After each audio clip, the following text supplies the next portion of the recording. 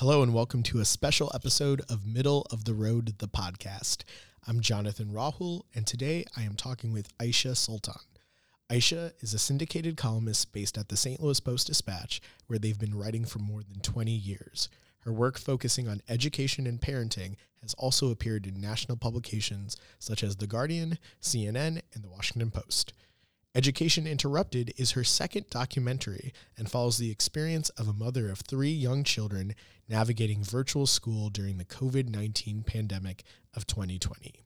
It premieres at the St. Louis International Film Festival on Saturday, November 3rd. I did want to start with something a little bit more lighthearted because it is the week of Halloween, so we had Halloween on Monday, and as a writer, I want to know if you've heard any quality jokes then on Halloween evening. So this is the first year in I don't know how many years that we did not participate in Halloween because I had to fly out of town for a family emergency in Texas. But one thing that our family had been known for because of me was giving out full-size candy bars on Halloween, and it made us a popular house in the street. And so even as I'm like flying out to deal with this family situation in Texas, I was telling my husband, don't forget to get the candy. Don't forget to get the candy. And then when I got home late last night, I saw that he got the mini-size candy. And I was like, oh, God, you've ruined my reputation in this town. I feel like it's probably one of the many things. I can't imagine how the tradition of Halloween has changed during COVID. Was that weird for your family as well to be like, how are we going to do, like, how do we feel about this going around to like people or even giving out candy? You know what? During COVID, we did make a little table with a basket, of candy and a sign because we only got like 20, 30 trick-or-treaters. It wasn't like we had hundreds of people coming to our neighborhood. And, we just said, please help yourself. And, we felt like that was a safer way to do it. But I was really excited for like the return of Halloween. Yeah. Where did you find you and your family feeling? I feel like in the past year or so, everyone has struggled with this tension on the continuum of either you're being still like super COVID cautious and strict and you go out in public and you're like, oh, I'm the only one doing this. Or you're either like, all right, we're done. COVID's over. And you're kind of just like, you're prioritizing more of the regular normalcy of life because that's a lot of the psychological aspect. But then you go out and you're like, oh, I'm the only one maybe not wearing a mask or that kind of thing. How did your family grapple with that kind of tension? My family had a difficult COVID experience because my husband's a healthcare worker. And so and he was going to the hospital every day during COVID.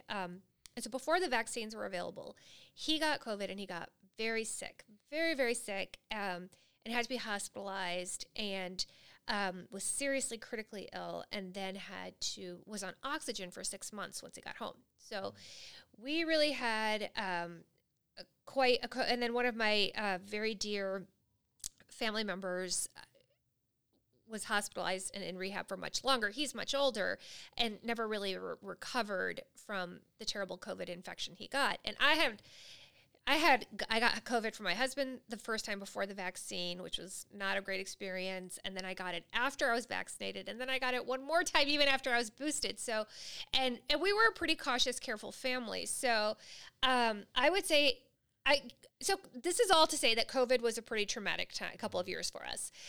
Fortunately, I didn't lose my husband. That was a huge blessing. But we definitely were very careful about masking. My husband is still careful about masking. I think I'm part of that group of people that just wants so bad to get back to normal. Yeah. And I'm such a people person. I love being around people. I love being face-to-face in classrooms and teaching and talking and interviewing people that I love traveling. I love being able to do it all again, and I'm appreciating it so much more. I do think it's important to stay on top of the vaccines and vaccinations and boosters and flu shots. But I don't know. I feel like I want to get past that trauma. Yeah, for sure.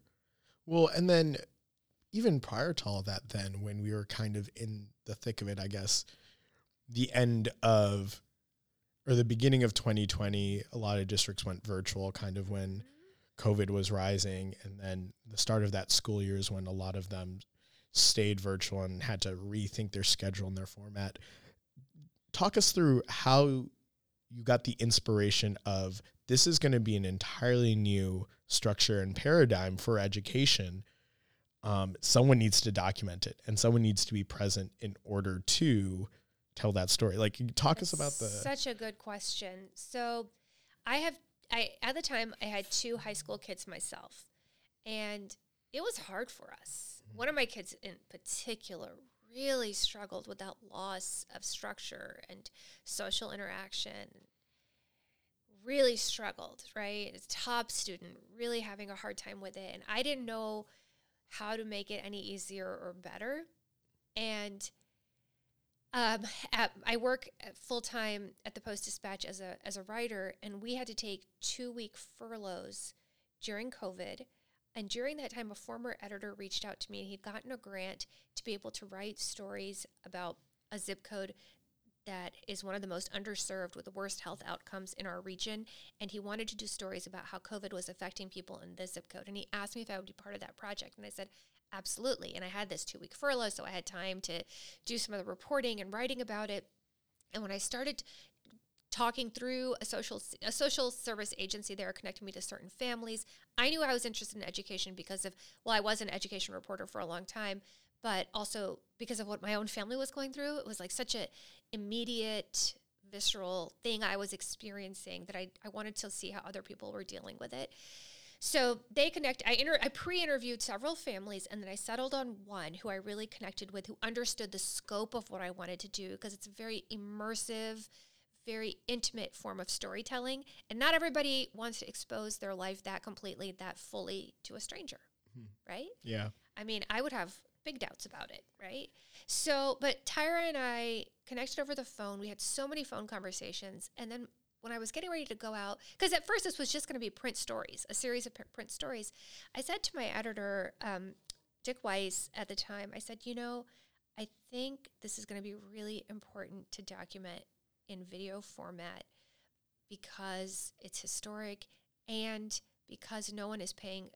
We don't have the resources. Most local news organizations don't have the resources to embed or stay with a family in this zip code over an extended period of time. And I want to raise the money and find a way to do this in addition to my job. He was like, go for it. I got a little bit of seed money from the Pulitzer Center, and I used it that first day of homeschooling with her. I made sure I had somebody with a camera with me there, and we cut that down into a short form so that I could apply for other grants. And then it was sort of like, as I applied for grants and got more money, I could come back to the same family and keep following them over 2 years. Then I applied for more grants to be able to do the post-production and editing and put the whole thing together. Now I'm finally at a place where I could share it with the world. But I will tell you, honestly, every time, and there are several times when I went out there and I came back and I felt really heavy because I could see how the impact of what happened was going to change the trajectory of so many kids' lives. And while we're so eager, I'm so eager to get over it, get past it, get beyond it, there are some kids who were supposed to learn how to read during those 2 years. If they don't learn to read by a certain age, they may not graduate high school. Like, their entire lives will be changed. And I felt like this is such an important story. And if I'm not out there in North City or East St. Louis documenting this story, who is going to do it? That's so powerful to hear, because it feels like there was so much pushback about the idea of social distancing and quarantining just for the sake of it as an inconvenience. And then this story comes out and it deeply highlights not the inconvenience aspect, but like you said, the educational consequences of it and how that impacts some demographics more unequally than others. Hey, if this was so hard for me in a middle-class suburban school district with 2 working parents with older kids, how was someone who lives in a neighborhood where bullets are routinely shot into her apartment, who's a single wage earner for 3 little kids who no longer has a job. How is she supposed to manage what was happening in the world and be able to keep her kids learning on track? That was my big question. There's so much of, even though you described the differences in experiences between your family and Tyra's family, there's so much still of that empathetic connection as a parent with your perspective as a mother, as an earner of your family, as a woman of color. Yes, as a woman of color that you convey. I'm also wondering, because this is a fairly new medium for you. You've had one documentary out before. This is your second documentary. Right. What was it like maybe trying to capture your tone, your perspective, your attitude, which is so apparent in your writing, but at the same time, you can kind of observe and comment from a distance when, like you said, you're in a very intimate setting when you're following this family as they're going through this really harrowing experience. Yeah. How is that different? So it's a question I ask myself a lot, because as a filmmaker, and of course as a journalist, but especially as a filmmaker, because it is so intimate and so raw, and it involves little kids, I ask myself about my responsibility in that role, about the power differential, about who really gets to tell this story and from what perspective. Those were conversations I had with myself and with Tyra and with the people who are working on this film deliberately and intentionally throughout the process. And I am drawn, this is my third film that I've made. My first one was a narrative, and the last two, like you mentioned, have been documentaries. The last one I made was about a woman who's been incarcerated for 35 years, named Patty Pruitt in Vandalia, Missouri, for a crime that she says a man who raped her committed, a murder that she says her rapist committed, and she's been imprisoned for it. And this story is about, a single mom who now lives in East St. Louis, in schools that most of us would prefer just not to think about, many of us, sadly, because it highlights our own disparities and unearned advantages by accident of birth. But what draws me to the films that I want to make, because you end up spending a year to 2 years with the people that you're making a film about, is a mother, because I strongly identify in my role as a mother, and who is from a community that is marginalized and whose story would otherwise probably not be told in a respectful way that empowers and uplifts them. Like, I did not know any women in prison for murder until I got to know Patty and her family. I have reported quite a bit on communities in the city in East St. Louis and in schools there, but I formed a different kind of relationship of mutual trust, of mutual respect with Tyra. There's a strong responsibility there, and it's just something I'm very cognizant of. I did not grow up in a privileged household. I grew up as one of very few brown people in a majority white community that was much more affluent than we were financially. So I understand what it feels like to be on the margins. I spent my entire childhood on the margins. And in this country, I often feel like I'm on the margins. But I recognize that I have a platform and I have a different type of power. And I am committed to using that in a way that gives people like the child version of me a voice. Does that make sense? 100%. I'm wondering, is that then something you would encourage? I feel like also in the years of COVID and the Trump administration, there's been so much criticism about the quote unquote eliteness of the journalism realm of the Fourth Estate. Would you say then that you recommend that journalists actually get into more of a environment like documentary filmmaking? That way they kind of build a little bit more of that investment, so to speak. Like how would you say this has changed your storytelling then going forward? Like what sort of lessons and things have... Well, I think good journalists always spend time in communities different from their own, communities that are in the margins, and spend considerable time there getting to know people, and building connections and trust in those communities. That's just part of the job of having a well-rounded worldview and view of problems that are facing our society. And I think that a lot of the charges that you hear about elitism probably have to do with like journalists in the Beltway, journalists that are moving and covering people in power versus those who are the powerless. And if you are telling stories from the perspective of the powerless, then those are the people that you have to be around and get to know and build trust with. And that is where it's hardest to get resources for, especially in local news markets that have been contracting for so many years because the loss of paid subscribers, the loss of advertising, that it's really hard to invest the kinds of resources. I mean, I had to raise all my own money for this film through applying for various grants and spend all my own time without paying myself anything because this was a project I felt strongly about. But this was not a project I could ask my newspaper to fund. They don't have the resources. Yeah. And, I was writing weekly columns and weekly feature stories and doing whatever else my day job required. But I felt compelled. I felt like this is part of history. And this is, when history is written, there are certain perspectives that get top billing and primary place to tell their stories. And there are other people who don't. I'm curious, how did you also just more broadly, how did you decide to make the choice to transition from just the written medium to the visual medium too? What was that process it's like? So random. I feel so silly even telling this story because it's like it was such a random thing. But I feel things very deeply. I am a very sensitive and passionate person, which I think should translate into your writing if you want people to care about your writing, right? So after Trump was elected, I had so many feelings of alienation and awkwardness and discomfort and fear and anxiety that were very complicated.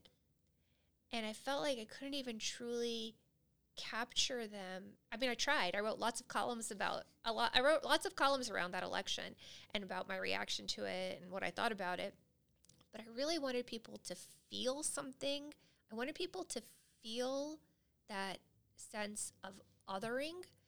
And I was talking about a scenario to a friend of mine who had made a film, and she said to me, like, I think you have a film in you. And I was like, I don't know the first thing about making a film. And I swear to God, I did not know the first thing about it. But I wrote a little script about a couple of scenes that I could just visualize and see. So I wrote this little script. I knew people who are in television and film, so I asked them to give me some notes on it, tell me their thoughts on it. I tweaked it, I reworked it. And then I just thought, you know what, why not? I'm just going to try to make a film. So I Googled how to make an independent film. I literally Googled it, and I read everything I could on Google. I watched a ton of independent short films on Vimeo, on YouTube, just to understand the structure and flow and what interests me and the visuals and the aesthetics. And I learned what the bare bones is that you need. How do you make a budget? Who do you hire? What is a gaffer? What does a director do?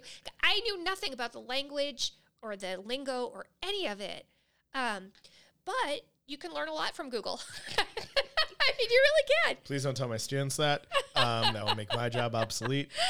No, but, it took a long time. And there were times when I definitely wish I had a teacher who I could, learn in a more structured way where I was not, it was difficult. But I was able to take this little script that I wrote and then raise enough money to make a 9-minute short film. And it was something that just came out of my imagination, and I got to see it translated into a real life thing. And it blew me away that could even happen. You could have an idea and a scene in your head, and then people are saying those lines, and that scene is unfolding before your eyes.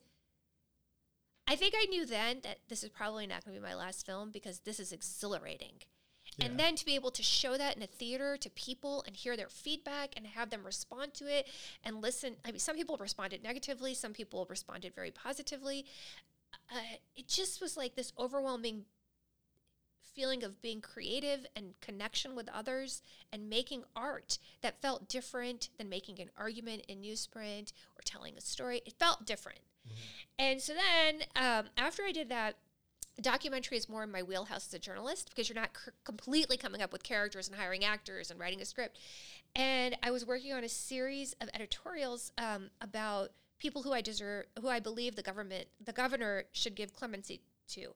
And this one case really stood out to me because for so many reasons.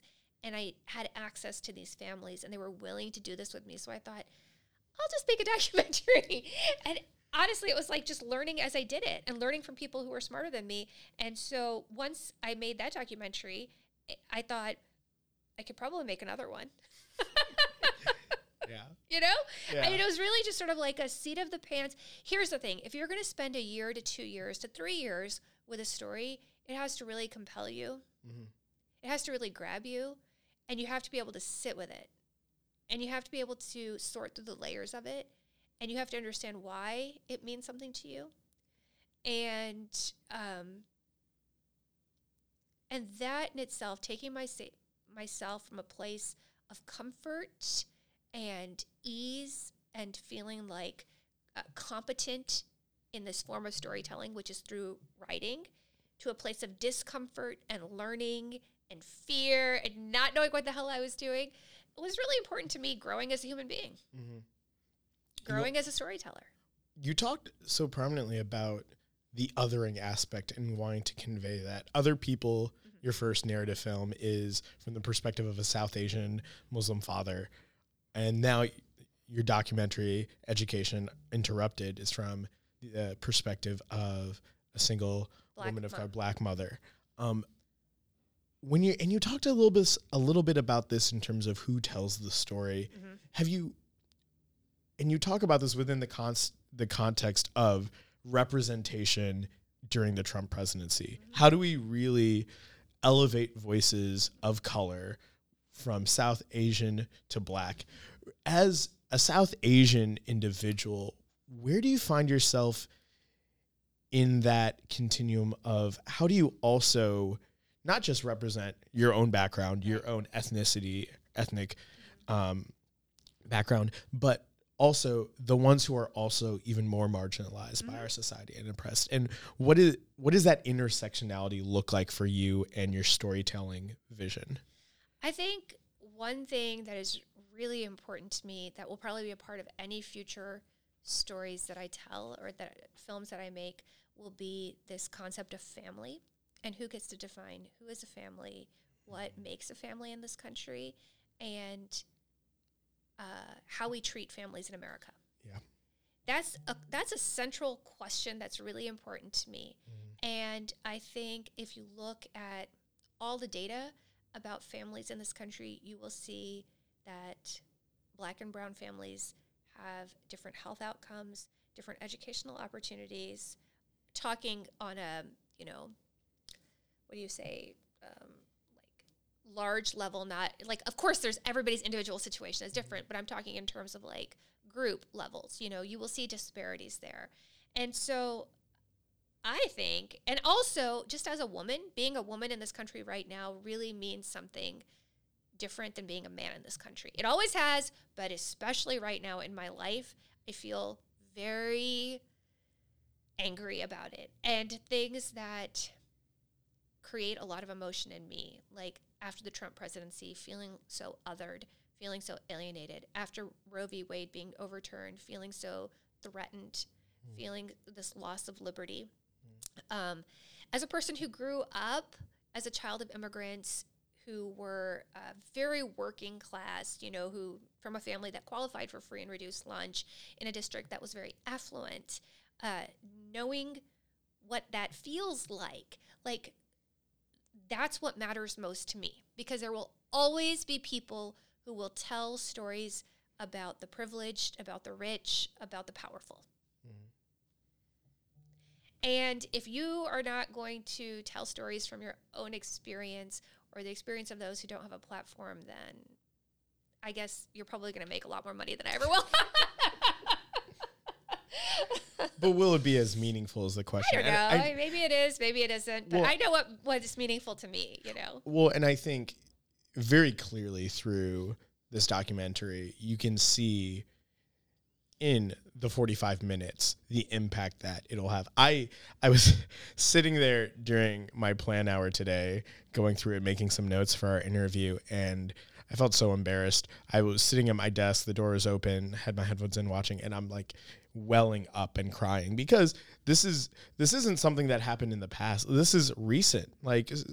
And the issues that stemmed from virtual learning during the COVID pandemic, Tyra and countless families like her are going to have to deal with those consequences and those long-term effects. Right. There's a part specifically in the film where you actually show Tyra taking her two oldest children to Miriam School to get tested to see, okay, where do their education deficiencies lie? And she kind of comes in with some optimism because she feels like she really did her job during virtual learning, really working with her kids. Yes. And she gets the results back for both of them. The daughter seems to be pretty typical, no deficiencies. And her son is marked as like struggling in certain areas. Specifically around reading and potentially with a diagnosis of dyslexia.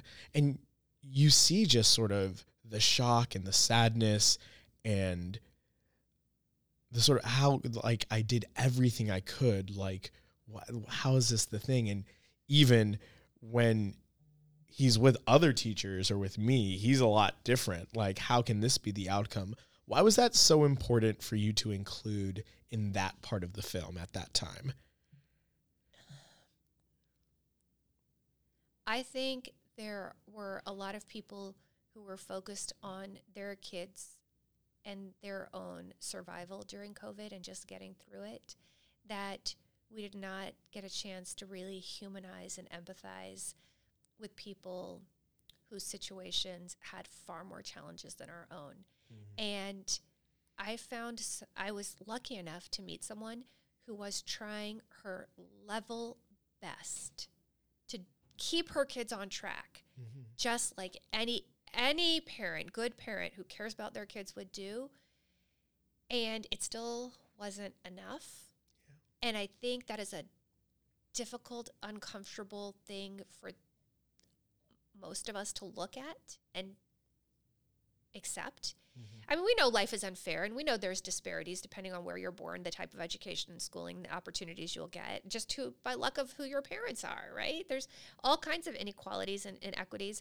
But the thing that really tugged at my heart with this is that, you know what, a parent can do everything right that they believe, and they can try their best, and it really pushed back against this narrative of pull yourself up by the bootstraps that we hear so often when it comes to communities of color, that we hear when it comes to communities that are underserved. Well, if they just worked harder, if they just tried harder. Well, here's someone who's trying really hard, right? What else would you have her do? Yeah. You know? And so I just wanted people to see that someone who you can care about and who tries really hard can still need additional supports. And that's where those of us who live in a society who have responsibilities towards the collective good, have a role to play, right? And so I feel like, I mean, it means a lot to me as a filmmaker that you were emotionally moved in parts of this film and that it moved you to tears. And I hope there were parts of it that also gave you some hope and parts that really uplifted you, because I want there to be a hopeful note. I want there to be a sense of like, well, we watched something difficult, we went through something difficult, but now there's something more that can be done. Yeah. What would you have those audience members take away from that? Like, even maybe specifically, you've been writing about education for 20 years. Yeah. So we have now the knowledge of what the situation is like, not just for one single family, but again, for countless families. So what would you hope audience members take away from this besides the perspective change? What would you have them do? Yeah. So the call to action, this is what I'm dying to hear back from teachers, from educators, from other parents, is I want to hear your ideas of what you think our lawmakers, our policymakers, our educational leaders could be doing better. Because I have my ideas and thoughts. I would say that we should have more reading specialists. We should have more grants focused specifically and programs for reading in the areas in schools for kids that are the furthest behind, that we have to really think about this extra money that school districts and cities and communities got, focusing a significant amount, not like a little drop in the bucket, but a significant amount of it for intensive reading purposes, and then also to stop with this language about how far kids are behind, because yes, we expect them to be behind. If you lost 2 years of education in your prime literacy learning years, you would be behind also. It is just through no fault of children who didn't have access to what they needed. And so what I really want a viewer, like if I was a viewer of this film, to be able to ask my principal, my school district, or my city and community leaders, how much money are we giving out of this big pot of money and budget that is public money devoted towards helping young kids make up some of the ground that was lost? That, to me, is an important question that should be asked of school leaders, of city leaders, of county leaders, of state leaders, of anybody who's running for office and who wants to represent me. How do you hope that this film will fit as a piece in that rolling machine towards progress? So you talked a little bit about, before we start recording, about the idea of setting up private screenings aside from the premiere at the St. Louis International Film Festival. Yes. Talk a little bit more about that. Yeah, so one thing that I hope to do is, we're going to have our big premiere here in St. Louis, and Tyra and her kids and some of her family members and other people who are in the film will also be there to see it with an audience, which is an emotional and moving experience. So I'm looking forward to that. But I also want other nonprofits, other educational agencies, other schools and PTOs, anybody who cares about education and how kids were affected during the pandemic, to offer to host private screenings, to set up screenings and discussions within your communities, using this film as a tool, using it to spark conversation and generate ideas. And I have like a whole little curriculum that I have designed around it that looks at what other school districts in other parts of the country have done, because people are trying. It's not to say that people aren't trying. And we don't know yet what is going to be most effective in different areas, right? But I don't want people to forget about these conversations, and I want people who might not otherwise be involved in these conversations to come to the table. Education Interrupted premieres at the St. Louis International Film Festival this Saturday at 7:30 at Webster University. Aisha, thank you so much for coming to talk to me. Absolutely.